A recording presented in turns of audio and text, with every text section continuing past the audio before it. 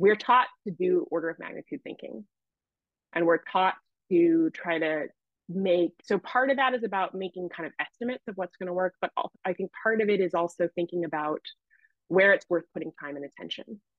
And I think, as the technology is going to change, the detailed skills are going to change, but that kind of big picture thinking about what's the biggest uncertainty in this problem, or what's holding us back from solving this problem, and how do we address it?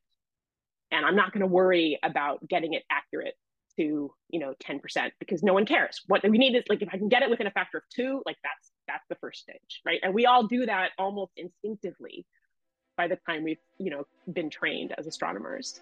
But that's actually because technical people often are very detail oriented.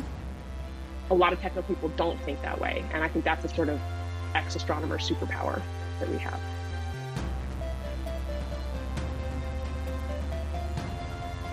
Welcome to the Astronomers Turned Data Scientists podcast. I'm Joseph Ahern, one of the co-hosts, and I've been a data scientist for about a year and a half. And I'm Jeff Silverman, one of the other co-hosts, and I've been a data scientist for 7 years now. Our guest today is Genevieve Graves. Welcome, Genevieve. Thank you. It's great to be here. So just to start off, do you want to give like a brief version of your origin story, your astronomy research and transition to data science? Yeah, sure. So I finished a PhD in astronomy in 2009, graduated from UC Santa Cruz. And as an astronomy graduate student and then a postdoc, I was working on galaxy evolution. In particular, I was working on spectroscopic surveys, so using Sloan Digital Sky Survey and some other kinds of survey data to look at very large populations of galaxies and characterize the star formation histories of early type galaxies. What that meant was that in some ways I was doing sort of large population data science and data analytics of a sort, studying galaxies, even before sort of data science was a term that I had heard of. But I was sort of doing these sort of large scale statistical modeling I'm trying to map trends in populations of galaxies. So I was a postdoc at Berkeley as a Miller Fellow for 3 years, and then I was a postdoc at Princeton for about a year. And sort of shortly into my second postdoc, I just decided that I was done, that I wanted to do something else. There are a bunch of reasons that played into it. The largest one was just that I had sort of run out of fascination with distant galaxies. I felt like I knew what I needed to know about them. I could kind of see where the next decade of research was going to go. And in my subfield in particular, right, early type galaxies are the galaxies that changed the least in the last 10 billion years. So it wasn't that hard for me to sort of model in my head what those galaxies were going to look like at slightly higher redshift as surveys push deeper and deeper. And I just didn't feel like that was what I wanted to spend the next decade working on. But also another big motivator was I wanted to have control over where I lived, right? I got to a place where I was like, I know where I want to be and build a life there. And between, my career, my husband's career, and the fact we had a kid right as I began my second postdoc, just being able to have that kind of determinism became important to us. So that was also a significant motivating factor. So I made this decision probably in 2013. I spent some time at the time I was mostly programming in IDL, which it was clear to me was not going to be relevant outside of astronomy. I think the good news is now that a lot of astronomers are already working in Python, but that was a learning curve I had to go up. And I'd done a little bit as an astronomer, but as I decided I wanted to make this transition, I really dug in on that and did a bunch of online coursework. It was nice because I was on a postdoctoral fellowship. I had a lot of flexibility. So I was able to actually put some time into just, taking code I'd already written and converting it into Python, doing sort of online courses in Python, mostly focused on machine learning. So I was able to kind of do the background work I needed to do to feel competent making a transition. And the other thing that I did is I sort of activated my network at that time. So I started letting people know that I was leaving the field, which of course is really hard to do before you've made a firm decision. And one of the pieces of feedback I got from some of my mentors when I came to them finally saying, like, I'm leaving, I'm going to be doing this job. And they said, well, why didn't you talk to me earlier? To which the answer was, of course, well, I couldn't, right? Because if I stayed in the field, you were my letter writers. So I didn't feel, until I had made the firm decision I was going to leave, I felt like it would be undermining of their sense of my commitment to the field if I talked to them about the fact that I was very seriously considering leaving. But I sort of reached out to other graduate students and postdocs that I had known who'd gone into data science. I had a couple of them who were already involved part-time in other projects. And I was lucky enough that one of them was involved with a very early phase startup that sort of was just raising money as I was looking to leave. And so I wound up joining a startup as employee number one, right as they raised their first pre-seed or seed money, and coming into that. So I didn't actually do a formal job search at that point in time. And I actually have not done a formal job search since then. So I'm not a good person to ask about technical interviews, because I have given them to people as an employer, but I have never actually had to study and prepare for one myself. So I wound up joining a super early phase startup. It was in the field people analytics, so studying the sort of data science as applied to employee populations at companies and people and their career trajectories. The startup was called HiQ Labs. And I was there for about 3.5 years.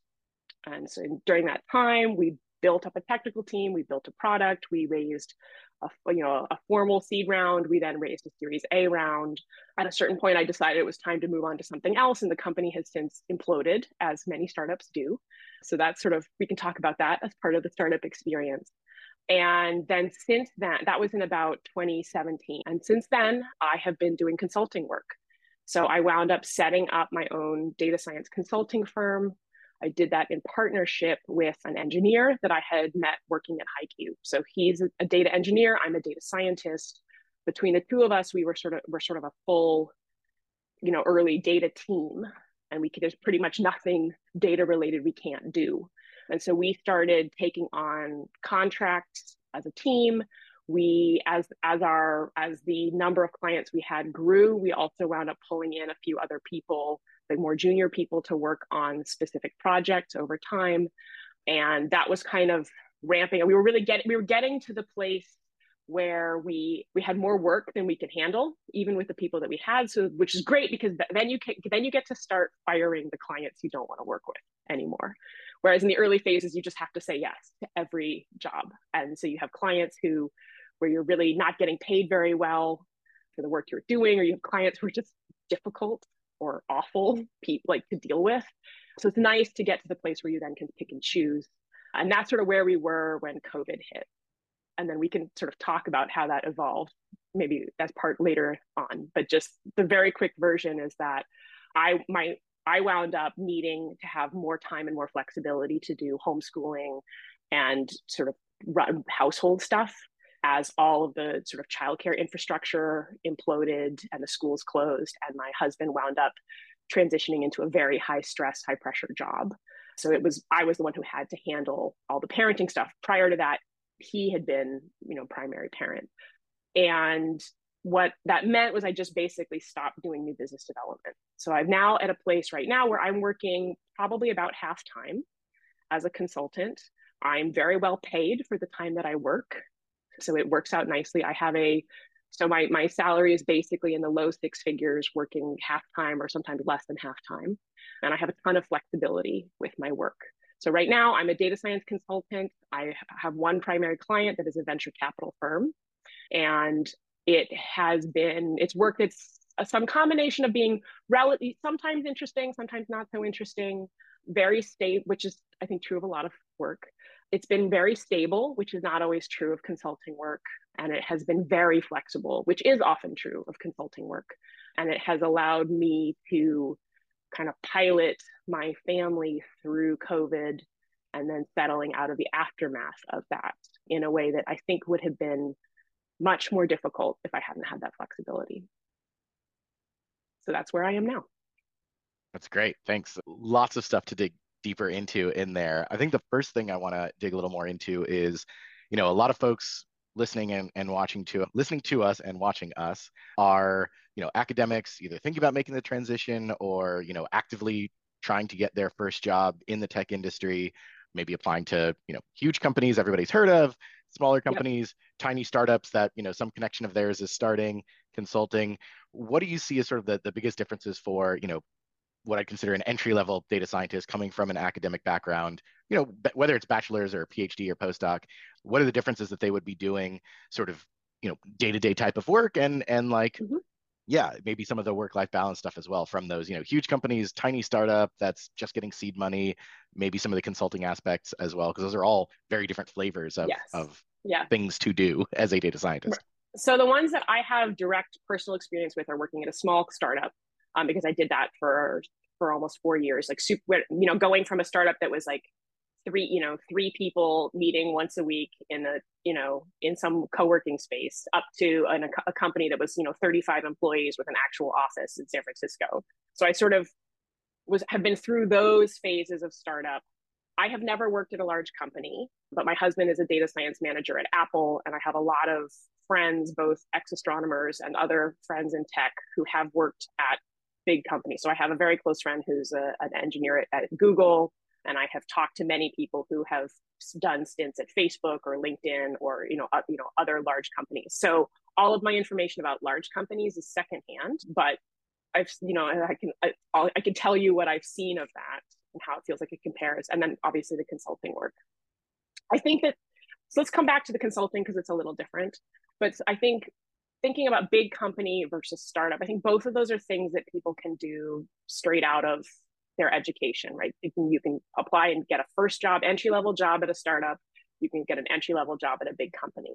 I think the interview processes are often quite different, right? So big companies typically have a very formalized, somewhat rigid interview process that they have developed over the years, and that they do it their way. And each company is a little different, but you, especially if it's a very large company, you can actually find out what the interview process is, both by talking to people in your personal network or alumni groups from your academic programs who work at those places. People often, if you reach out, are very willing to talk.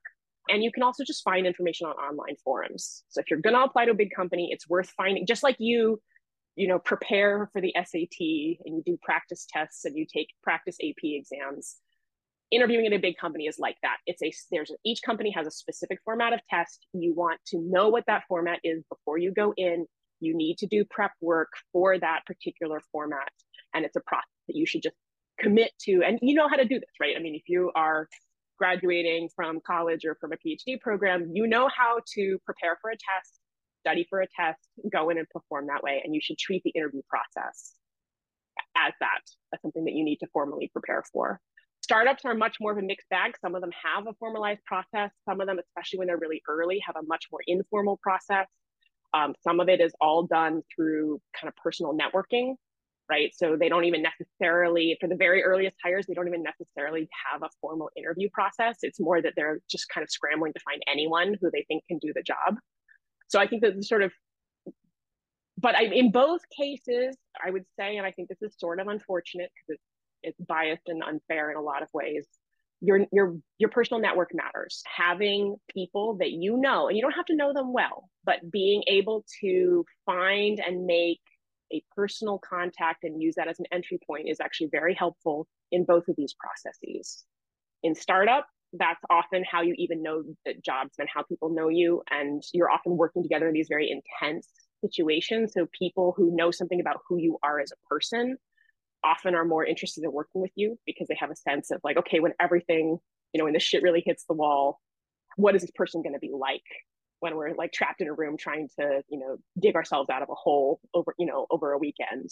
At big companies, network is not going to get you a job, but what's more likely to get you is an interview, right? So, big famous companies like Google or Apple have so many applicants, they don't even necessarily look at all the applications that come in. I mean, they may have, automated software that goes through screening for keywords. But if you can find someone that you have a connection with, whether you graduated from the same program or it's somebody you actually know, or it's somebody who knows somebody you know, and you can actually have a conversation with someone in the organization and make that connection, they can then put you forward, and that just makes it much more likely that your application will be looked at. After that initial process, like, I don't think it helps. It's very much just based on the interview process. But even just getting an interview or even just having someone actually look at your resume is much more likely to happen if you're able to find someone to submit that. I think that us tech people are used to thinking of business networking as like a thing that those businessy, salesy people, extrovert people do. It's not, we're tech people. We don't network, we don't business network, we don't schmooze.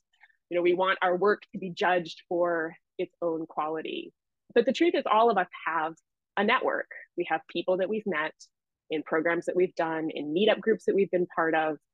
And I think a lot of us as introverts feel kind of inhibited about reaching out to people, but it's really worth doing. And my experience on both sides of that has always been that people are often very generous with their time and very willing to talk about their experience, very willing to meet up for coffee in person or, just to have a Zoom call.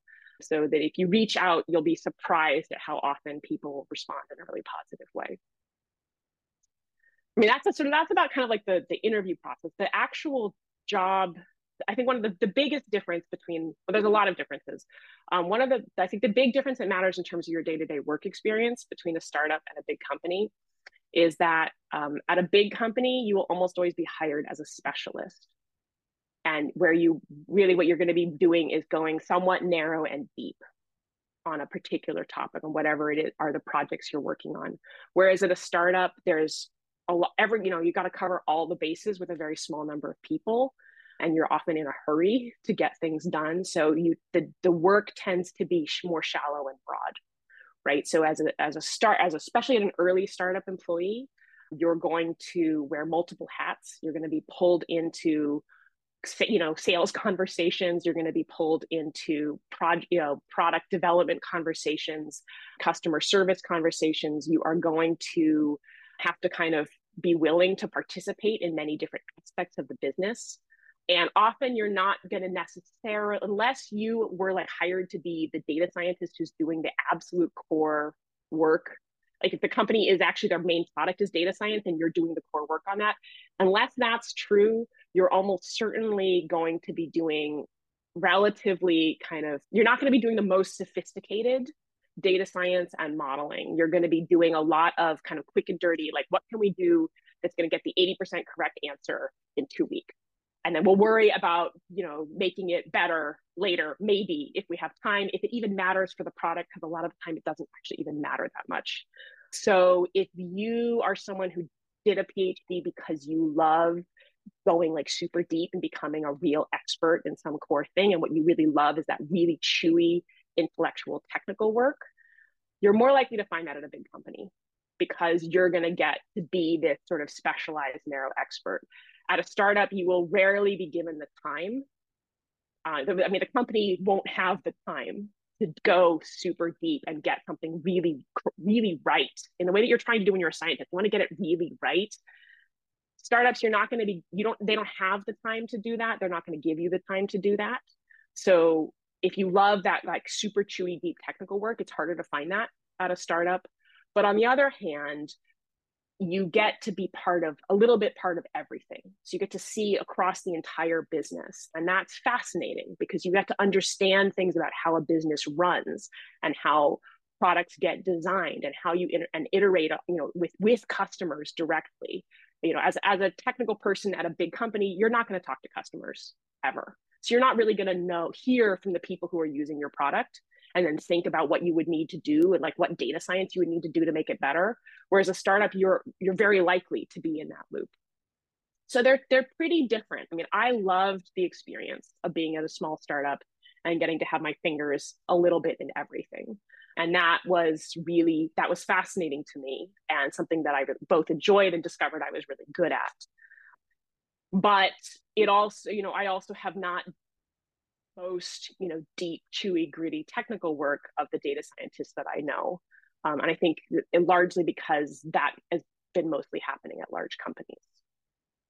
The other big difference, and maybe we'll come back to this later, is compensation. The compensation landscape is pretty different at these places. Big companies typically can pay somewhat more for salaries, although startups often are forced to be somewhat competitive.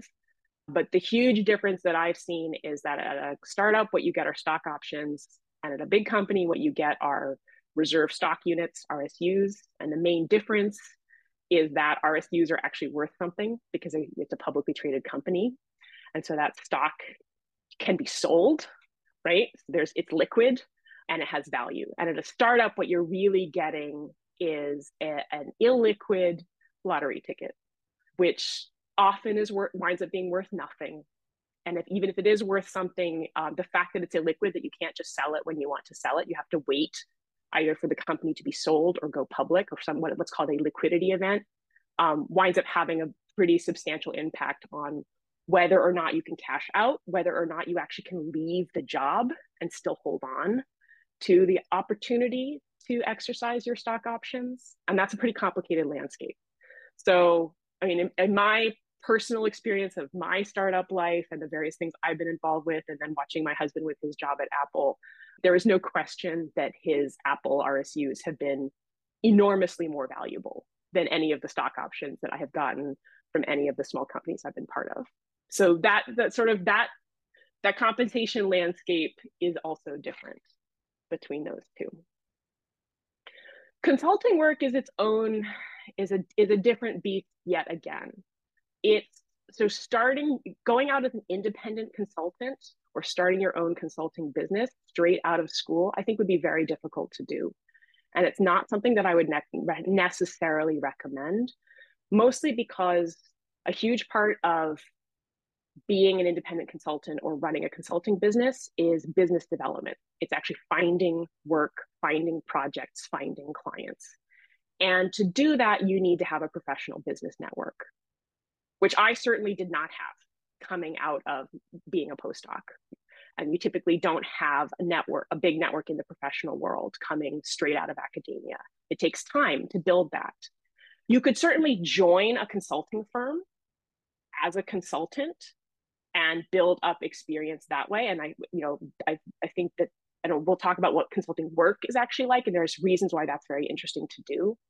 But I don't think I would have been able to start out like running my own consulting work straight out of my postdoc. And most of my clients, a large fraction of my clients and the best clients I've had have been people who came out of business contacts that I made while I was working at the startup. Not even necessarily close business contacts, but just being in that world, meeting a whole bunch of people gave me this sort of large business network to tap into. And that is where a large fraction of the projects have come from. Consulting work, so I think that's hard to do if you try like starting out. You could certainly join a consulting firm, and there's a lot of data science and AI consulting firms out there. And I think that could be a very interesting path as well. So what characterizes consulting work is usually it's project-based, and you're focused on a project, and every 3 months or 6 months, the projects change, right? So often you'll be, and sometimes projects go for, a year or even several years, but often they're quite a bit shorter than that. And that, again, has sort of positives and negatives. It means that you're never sort of stuck doing the same thing over and over and over again, because you're going to wind up working on different projects with different clients. And there's a little bit of like, if something you hate about your current job, it's okay because it's going to change within a few months. That said, that there's always sort of costs to churn in starting a new project. You have to go up a learning curve. So again, that's good in some ways because you learn new things. You have to learn new technologies or learn new processes or learn about new business domains as you move from project to project. And that learning is very interesting, but it also means, it requires effort, right? To go up that learning curve repeatedly. And I think that can be, that it's really just a question of sort of what you want.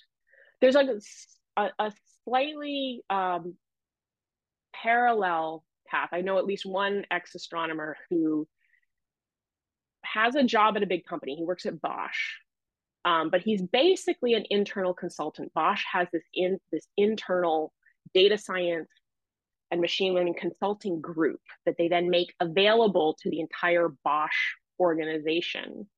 So what this team does is they basically do separate data-driven or machine learning or data science projects around different parts of Bosch. So it has that same kind of consulting project. Things are changing every few months.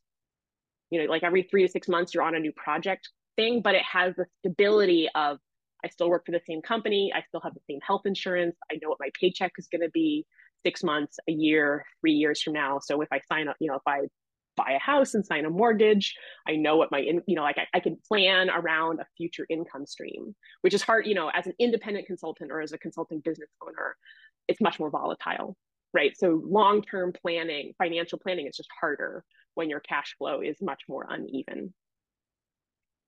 Awesome. One of the things that maybe we could get into are for someone who is preparing for a career transition, what are some of the questions they can ask themselves to help figure out Mm. what they want to do? Yeah, I sort of wish somebody had done this when I was both picking a career in the first place and going to graduate school and leaving graduate school, and then also when I was making the transition. I think it's really important to ask yourself the question, what do I actually like about my work? Like if I think about my work day or my work week, what are the hours of my day that I enjoyed the most? What was I doing? Why did I like them? And I think a lot of us kind of just keep marching forward on a path and we're like, yeah, I like this, but we don't do a lot of deep introspection about what it is that we enjoy, why we like it, and which parts of it maybe we don't like. So for me personally, when I started thinking about this question of what do I actually like about my job, the realization I came to is that I am not a scientist. I'm an engineer. And I trained as a scientist, but I, in retrospect, probably should have trained as an engineer. And in my current life, I function much more like an engineer. And what I mean by that, the kind of core differentiator for me is that I don't care that much what problem I'm working on, what question I'm trying to answer, as long as the question is interesting and the process of answering it is engaging. So for me, it's all about the puzzles. It's like I'll do a crossword puzzle. I'll play board games. I like the constrained problem solving landscape of here is a question or here is a puzzle or here's a problem that somebody cares about. Now, what I want to do is figure out how to solve it. And that's an engineering mindset. I think to be often to be a great scientists are passionate about specific questions. They have this thing that they're obsessed with that they want to know about the universe and how it works. And they're very driven by that sort of obsessive need to know the answer to this specific thing. And what I realized eventually was that I didn't care. That in fact, that what I wanted, I liked the chewiness, I liked solving chewy problems. And for me, actually, a big part of the validation payoff came from solving a problem and then having somebody care that the problem had been solved. And that was something that was actually mostly missing from science because I wasn't solving problems that were kind of impacting people's day-to-day lives or holding them back from doing things they wanted to do. I was solving problems that were sort of somewhat abstract about expanding human knowledge about galaxies in the distant past.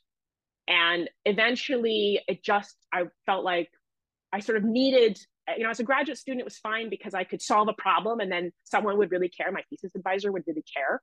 So I would get that validation payoff of like, okay, yeah, I did it. Like here was this problem and I solved it. But as a postdoc where I had to pick my own research questions, I kind of lost that motivating thread. And I think from a sort of academic science perspective, people would be like, oh, okay, well, you just weren't very good at picking problems to work on, which is maybe entirely true. But the reason I wasn't good at picking good problems to work on is because I didn't fundamentally care about any of them. What I cared about was the problem solving aspect of it. And the fact that I was solving abstract problems that didn't have a lot of relevance in the world and in people's day-to-day life turned out to actually be a big liability because my engineering mindset is a desire to solve problems that people care about. My husband, ironically, is trained as an engineer. His degree is in computer science and artificial intelligence, and he trained as an engineer and spent many years working as a software engineer. But he is not an engineer. He really hates working on problems that other people have defined. He actually isn't even really a scientist either, though. He's an artist in the sense that what he loves is creating something new, like building things. So the part that he enjoys about software and writing code is that he's sort of creating this new thing that didn't exist before. But that's a very different impulse as well. So I feel like there's this sort of artist, creator, inventor impulse. Like I want to create a new thing. that's sometimes people who are trained as astronomers, that's the thing that motivates them, is that creative invention process. For some people, it's the scientific thing. Like here, I get super excited about these deep questions. I want to understand the universe. It's really important to me to choose what I work on because I want to work on the questions I care about. And then there's this sort of engineering mindset of I like solving puzzles. I want somebody to care about the puzzles I solve. So for me, when I didn't even start thinking about this until I was 30, right? But that question, when I started thinking about, well, what were the parts of my astronomy career I enjoyed? What were the parts where I felt lost or I just didn't care or I felt like I'm supposed to feel good about this, but I don't? And then why? And kind of doing that somewhat honest introspection of what actually validates me, what makes me feel good in a workday, what am I excited to engage with, what gets me up in the morning and excited to go into the office, and then what are the things that leave me totally cold. So I think that that's something that people don't necessarily ask themselves enough. Yeah, I think that's great advice. And yeah, definitely that deeper introspection is something that I've heard from academics getting to, an ending stage, whether it's a bachelor's, master's, PhD, end of a postdoc, whatever, and saying like, yeah, I actually did stop and think about it and what does get me up in the morning. And like, there are aspects of astronomy, but maybe it's not astronomy specific, kind of like you were saying, solving puzzles, creating something new. So something I've absolutely heard from academics considering a transitioning career. So I want to switch gears a little bit. We've been talking mostly about sort of early career and different types of roles and your experiences. I want to look a little bit forward now. You mentioned that you're working pretty closely with a VC firm, venture capitalists who, as far as my semi-naive opinion is, their job is to make bets on the future at some level, Yeah. right? In Yeah. investing in companies. That's correct. So, what are you seeing them invest in? What do you think people should be, excited about or interested about, or what are people excited and interested in and about? Maybe those aren't the same things. I think a lot of people have heard about AI, LLMs, ChatGPT. Yes. Is that everything? Is that going to flame out? Where else should we be thinking? So I'd love to hear your opinion and maybe the VC's opinions, if those are different. If we've been having this conversation 2 years ago, instead of talking about AI, we would have been talking about crypto. Yep. And you would get a very different answer from me. I've got a bunch of monkey NFTs that are going to come back with my pogs, and that's my retirement. Totally. Yeah. So the venture I've met with a bunch of VCs, especially like as part of the startup that I was with, because I was actually part of the fundraising process, which again, right, you start early phase startup, you get to do a lot of different things. Okay, going into a bunch of VC meetings and meeting enough of them to start thinking about how people on the other side of that table think about technology and early phase technology business. Fascinating. You don't get that experience at a big company. You don't even get it at a late stage startup, right? Because chances are, it's a data scientist at a company that's already raised $50 million. They're not going to bring you into VC meetings. The VC firm that I'm currently working with, I met while I was at my super early phase startup because we pitched them and had a bunch of conversations with them. So that's how they knew about me. So this comes back to it's hard to build a consulting business on your own without having built a business network first, right? So they are something that came out of my business network from the work I did at the startup. They are an early phase firm, so they make investments. Their favorite time to invest is at the seed round. So companies, when they're raising, $1 to several $1 million, the firm I work for likes to write checks from about $500,000 to a few $1 million, and they will often follow on at the Series A. So if they invest in a company at seed stage, they'll then put more money in at Series A. And sometimes they'll join with a new company at Series A, but that's pretty rare. And they basically don't invest later stage than that. They manage funds of hundreds of millions of dollars, not billions and billions of dollars. And that's part of what drives this. But what all of that means is that they're in the business of making very early bets, right? Because they're often, at seed round, they're often not the very first money into a company, because that often comes from angels or informal networking stuff, but they're the first institutional money in. And that means that a lot of the time the companies and founders they're investing in don't have a lot of track record. You can't go out and ask questions like, what is your monthly, your annual recurring revenue look like? Or, let me talk to 10 big customers who are using your product. Because sometimes these companies are pre-product, like they don't even have their product built yet, or they've just built it and maybe they're just trying to find their first customers. So they very specifically are in the business of trying to predict the future very early on when there are not a lot of signals from those companies.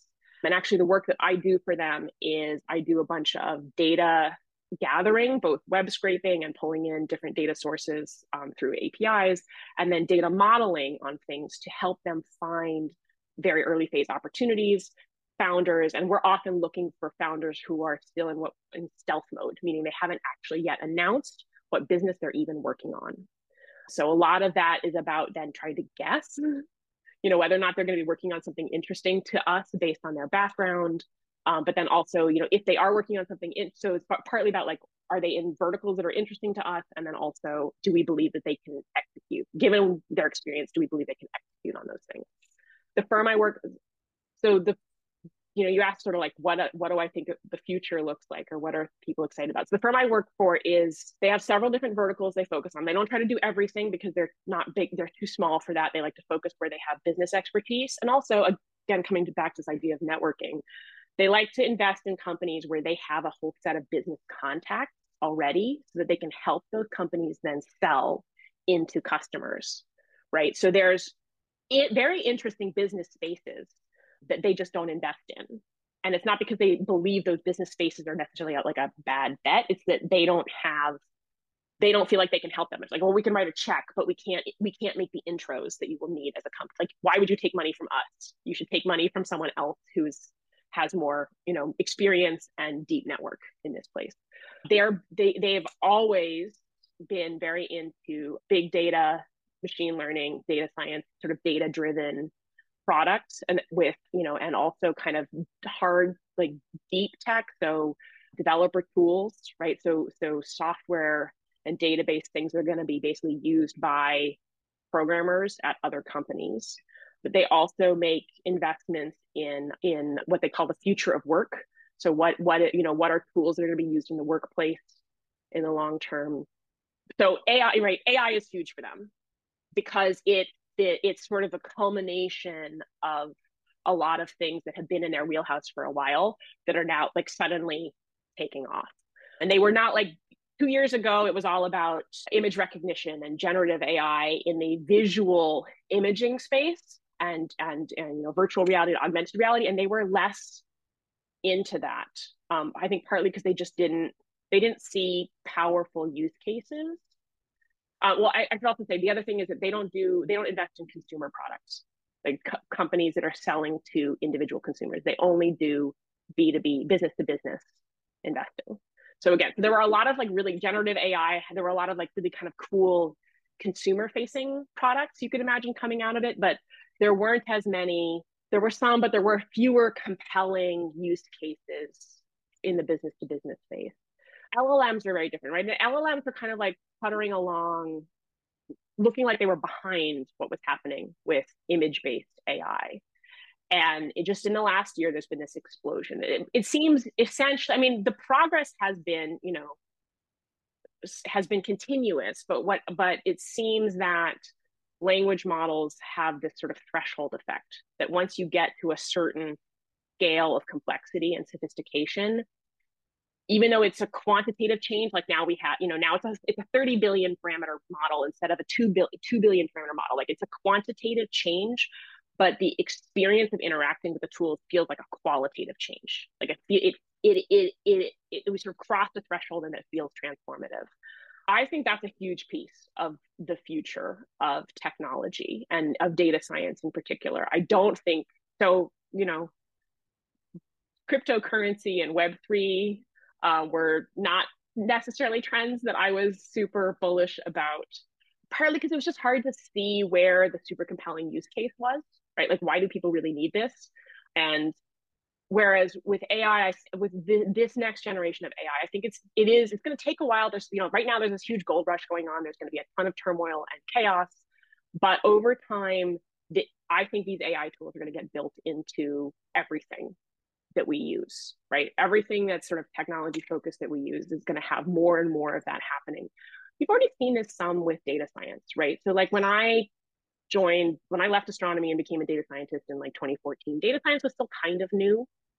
And there was a whole like, is this just going to be a flash in the pan and no one will care again?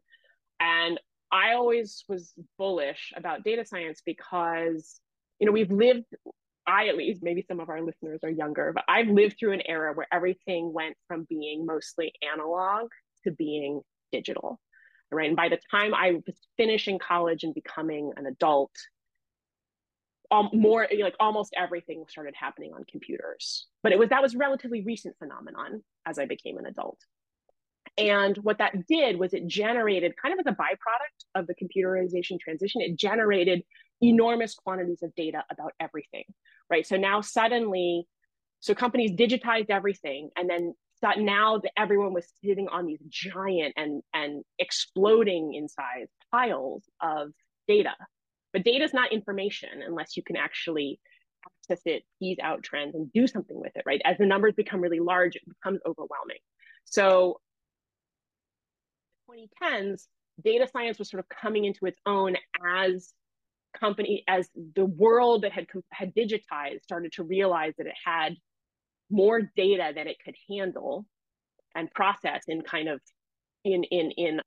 low technology ways. And so data science is the technology of then taking all of that data that's generated as a byproduct of the digitization of our society and turn it into information. And I think AI is basically the next step in that same kind of process, because as the data have become larger and larger, it's basically leveling up layers of abstraction, right? Because it becomes too difficult to engage at the microscopic level of things because there's just too much of it, right? So you sort of have to develop these more and more powerful tools and sort of certain basic functions become automated so that people are actually working at the next level up, thinking about things. And then those things, so some of the things that data scientists were doing in the 2010s are now automated, right? And data science is sort of levels up to the next level. And now this is all going to get automated, right? And so I think AI is part of that process of the sort of digitization and digital transformation of our society. So I see it as, certainly some of the shine will come off of it, right? As always happens in a gold rush. Just like data science, data science was like the coolest job title, right? 10 years ago. And now it's kind of like, yeah, okay, whatever. It's sort of like being a software engineer. Being a software engineer was like the coolest job title in the 90s, right? I still remember when my sister's dad showed up and knocked on the door and was like, yeah, we're moving to Seattle because I've taken this job as a software engineer at a company called Microsoft. It was in like, 1987 or something. I was like, what's a software engineer, right? And by the 90s, like that was the coolest job you could have, right? So that kind of like, this is cool, this is sexy, this is new, that will fade. And some attention will then swing to whatever the new trendy cool thing is. But I think that AI as part of this digitization process is actually going to be a long-term technology that winds up getting built in some sexy ways and in some like really not very exciting or sexy ways. Like, so not all AI jobs are going to be like really cool, sexy jobs 10 years from now, but they will exist as jobs because it's going to be part of everything that we do. I will say, though, that I think that it's going to be a moving landscape in the sense of how technical you have to be to do it, right? So there are going to be people who are building new AI models and training AI models are going to have to be very, very technical. And actually, I think it's going to quite quickly, if it hasn't already, become something that's actually hard to get into if you haven't done a degree specifically in computer science and AI, right? If you have like the people who are building new foundational LLMs at big companies typically have PhDs in computer science and AI, right? So as an astronomer coming in from the side, I think it's going to be harder than it has been historically to get into those kinds of roles. The flip side of it is I think a huge amount of how people are going to interact with AI and use it is going to be doing what is currently referred to as prompt engineering, right? So people who are sort of technically savvy, quantitative, sophisticated users who are not building new foundational models, but they are fine-tuning and tweaking and training and figuring out how to deal with, a limited context window for existing language models. So there's going to be this kind of interim again, like up a higher level of abstraction kind of roles in terms of how people actually interact with and use AI models. We're all going to have to be lifelong learners, right? Because whatever job we're doing now is not going to exist in 10 years. I think something though that kind of brings me to something that I often say when I'm talking to people about why astronomers make very good data scientists and very good, and I think will continue to have really good skill sets for working in this kind of technical analytics and productization of information type roles, which is that we're taught to do order of magnitude thinking, and we're taught to try to so part of that is about making kind of estimates of what's going to work, but also, I think part of it is also thinking about where it's worth putting time and attention, right? So for instance, if you've ever even like taken a class about instrumentation or designing an instrument, right? You start thinking about a system, you have many different sources of noise and error that enter your system. And they're all, they all matter, but they add in quadrature. And what that means is you're totally dominated by whatever is your biggest source of noise. And so if you spend any time at all working on some, like trying to optimize some other part of the system, you are wasting your time because you're totally swamped by this thing here. And I actually think that astronomers kind of are like, yeah, of course, right? It's a very intuitive way to think about things. But you get out into the technical world, a lot of technically educated people, like computer science people, will obsess over solving detailed problems that fundamentally don't matter. They don't impact the product. And something I actually think that astronomers are very good at is keeping that big picture in perspective and thinking through what's actually holding us back. Where, not just how do I solve this specific problem, but where in the problem landscape is our time and attention best spent? And how do we optimize what we're doing to focus on the things that actually matter?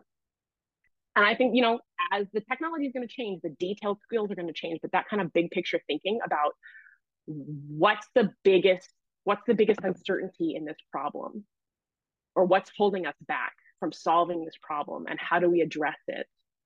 And I'm not going to worry about getting it accurate to 10%, because no one cares. What we need is, like, if I can get it within a factor of 2, like that's the first stage, right? And we all do that almost instinctively by the time we've been trained as astronomers. But that's actually because technical people often are very detail oriented. A lot of technical people don't think that way, and I think that's a sort of ex-astronomer superpower that we have.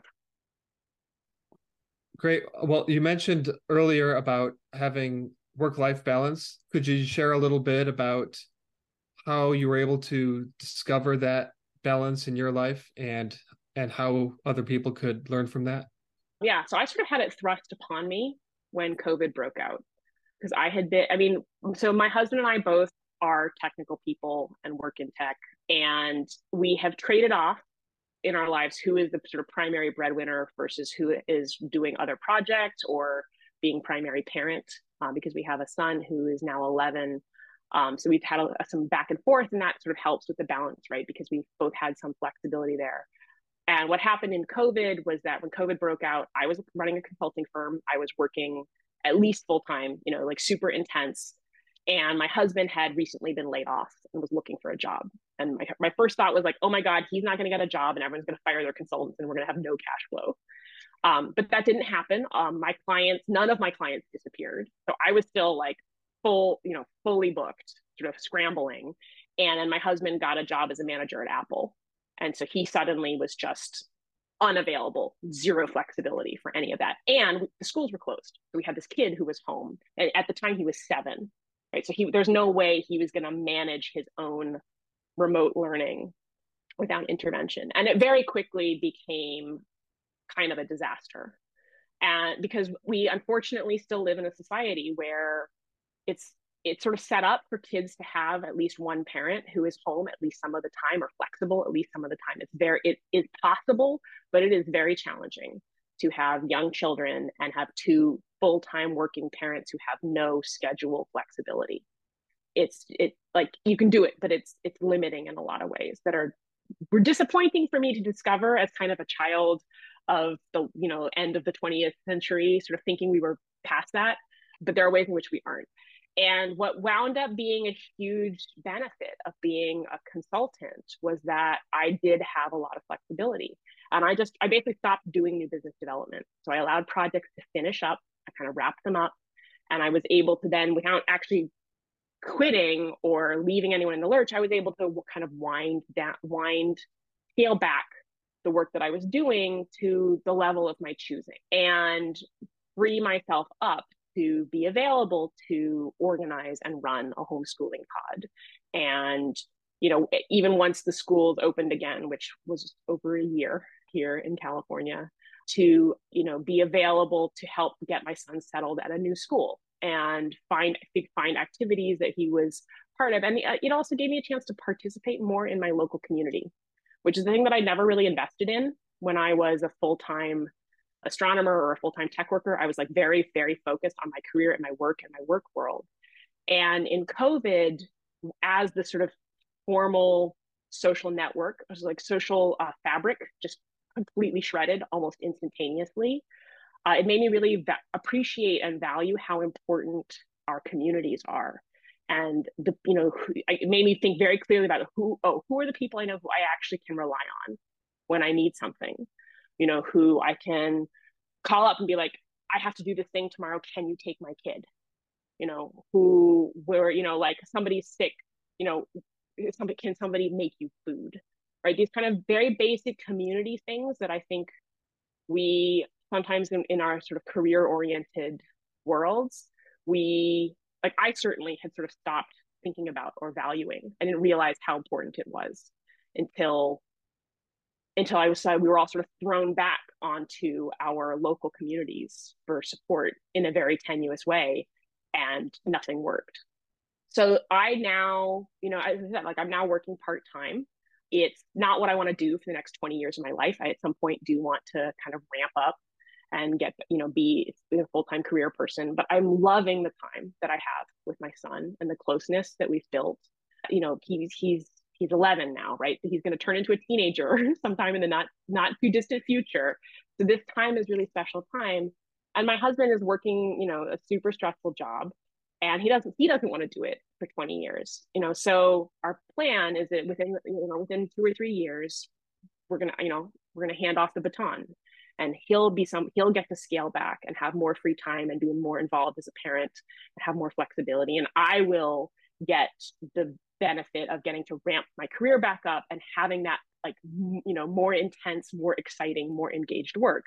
Whereas right now I have work that is is very kind of like I work to live kind of work, and I enjoy it. And some of the work is interesting, but something that's can be nice about the private sector is I think that people go through many phases in their careers, and that's pretty normal now.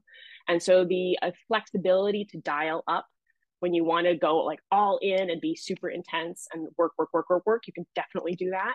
But if you also want to find a way to be working as a data scientist where you're either not working full time or you're working really flexibly, I think that exists as well. And you don't have to, whatever choice you make now, you don't have to do that for 30 years, which I think is different in academia. I think it's very hard to dial down and dial back up again.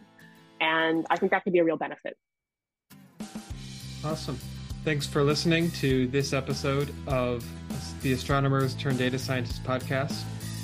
Please subscribe to our channels to find out when we release our future episodes. And thanks, Genevieve, for being our guest today. Thank you so much for having me. It's been fun. Yes.